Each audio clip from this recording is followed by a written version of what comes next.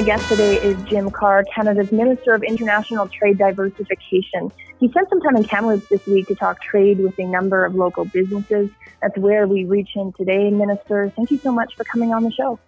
Oh, it's my pleasure to chat with you.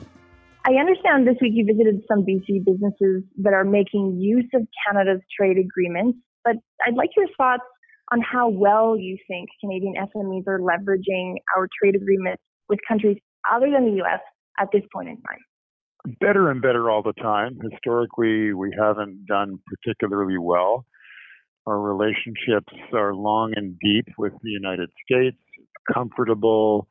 We speak the same language. We go to some of the same universities. We work in the same factories and companies.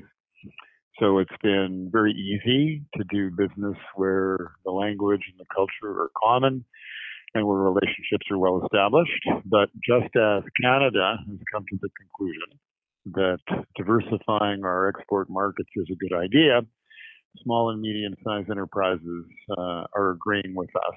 So we are using the resources of the Trade Commissioner Service, now in 161 cities worldwide, and many more across Canada, to offer a free service to those industries that want to look at expanding the footprint of their business. And here in British Columbia, we have lots of very good examples of companies who are doing just that. Yesterday in Kamloops, we were at Kamloops Innovation, talked to Hummingbird Drones, looking at the innovative ways that they are researching and implementing of fighting fires.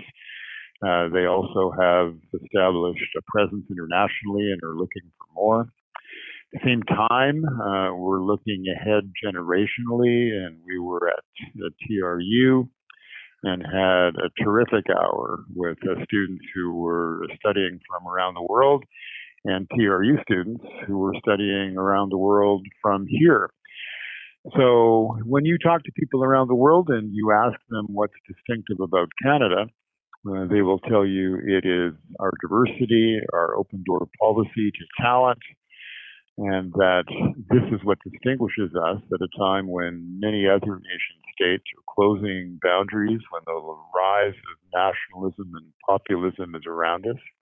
But Canada's different, and it's expressing that difference not only through national policy as we sign important trade agreements around the world, but also with our entrepreneurs. These are the wealth creators, and with our academic institutions.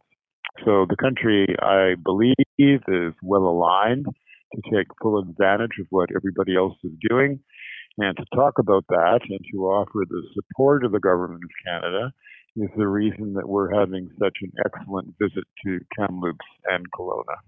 How critical are formal trade agreements to Canada meeting its goal of increasing non-U.S. exports by 50% by 2025? They're bridges that we build. They're architecture. And that's the job of governments. By lowering tariffs through formal trade agreements, in our case with the European Union, and with the United States and Mexico through the new NAFTA, and then, of course, the CPTPP. Canada was one of the early ratifiers of a free trade agreement with Asia-Pacific nations.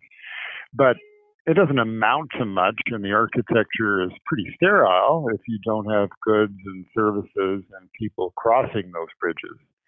And that's why a very important part of our strategy is to reach out to these companies, many of them in British Columbia, to encourage them to take advantage of these lower tariffs, where their goods and services become more competitive and more attractive. So we haven't done particularly well historically. Evidence is we're doing better already, and we've got lots of room to grow. At this point in time, where would you say China fits into the government's trade diversification strategy? China is a very important country for us. It's the second largest economy in the world. But we're going through a tough time. And we have been going through a tough time for a number of months. I'm happy to see that we have proposed an ambassador to China who is a very distinguished Canadian with lots of experience in Asia, particularly in China. And I think Dominic Barton will represent our interests well. Soon we'll also be looking at a new Chinese ambassador to Canada. But our strategy is to engage the Chinese where possible, but also to diversify our export markets. As you know, 40% of Canadian canola is exported to China. Well, sometimes you can get a bump along that road, and that's why it's important that we find other markets for our canola. So we went to Japan and South Korea with growers, members of the industry, with trade ministers from across the West. And I spent an awful lot of time on the phone with my counterparts and with importers from literally all around the world.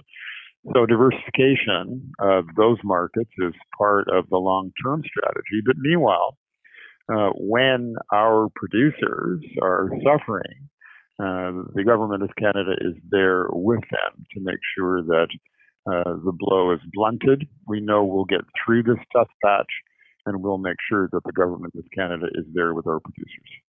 That the United States is not a member of the CPTPP has, of course, been seen in many ways as an advantage to Canada.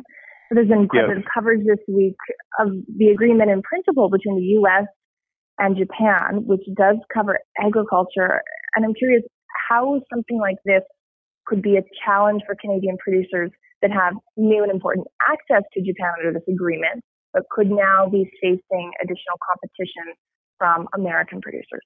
Take advantage of the competitive reality of today.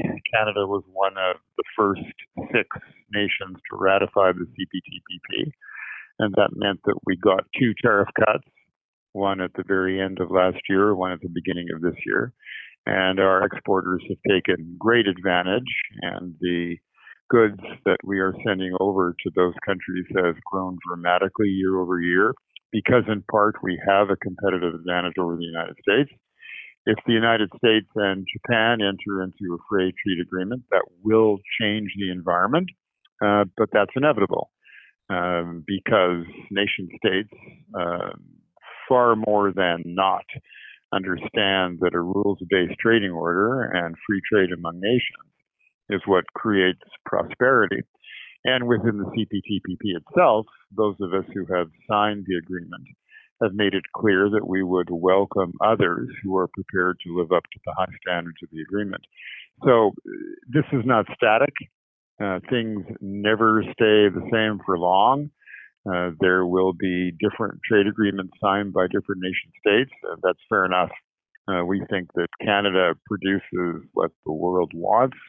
We think that Canada's brand is high and highly respected, and we are prepared to compete with the best in the world.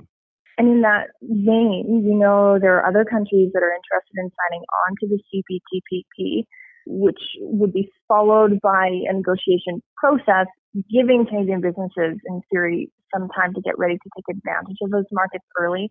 Does government have a strategy for helping businesses get prepared so they really can hit the ground running if they so choose on day one when other countries sign on?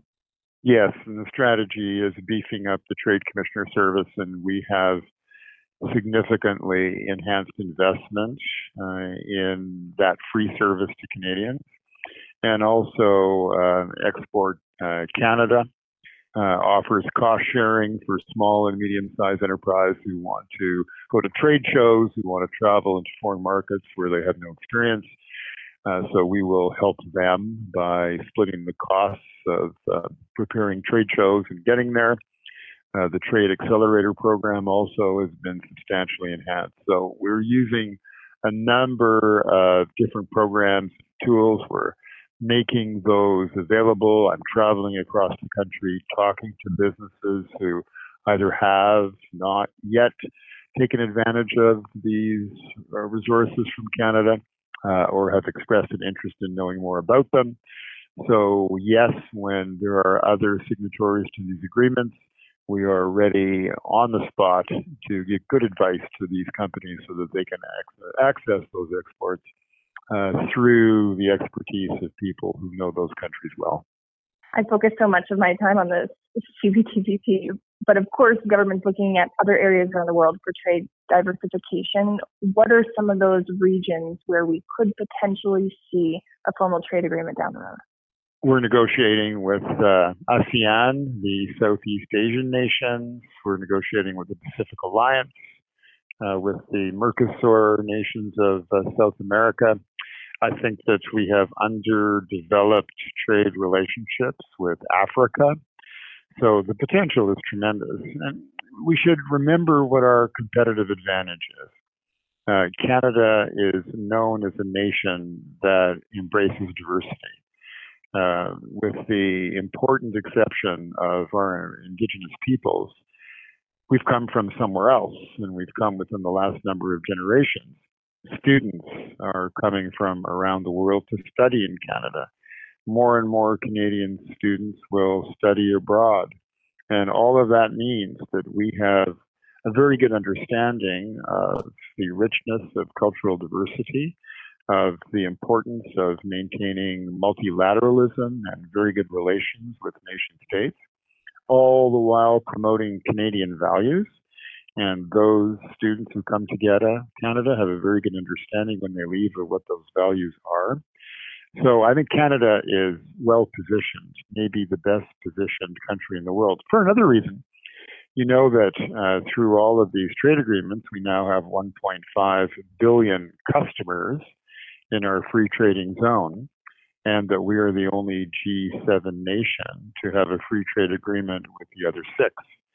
So Canada is uniquely positioned in the world to attract foreign investment, to lead in the establishment of the world-based trading order. You may know that we are leading a group of nations looking to reform the World Trade Organization. Why Canada? Because Canada enjoys that status in the world, because like-minded nations agree with us that these rules and these values all lead to greater prosperity for all of us. What's trade about, after all? What does it mean? Why is it important for Canadians that we're signing these trade deals? And why is it important for Canadians that we're taking advantage of them? Because it creates prosperity. It creates jobs for Canadians in our neighborhoods in Kamloops and in Kelowna. That's why. And we can never lose that link between why it's important to trade and what it means for our communities and for middle-class Canadians from coast to coast to coast. Minister Carr, a pleasure having you on the show. Thanks so much for coming on. It's my pleasure. Thank you for having me. That's Canada's Minister of International Trade Diversification, Jim Carr.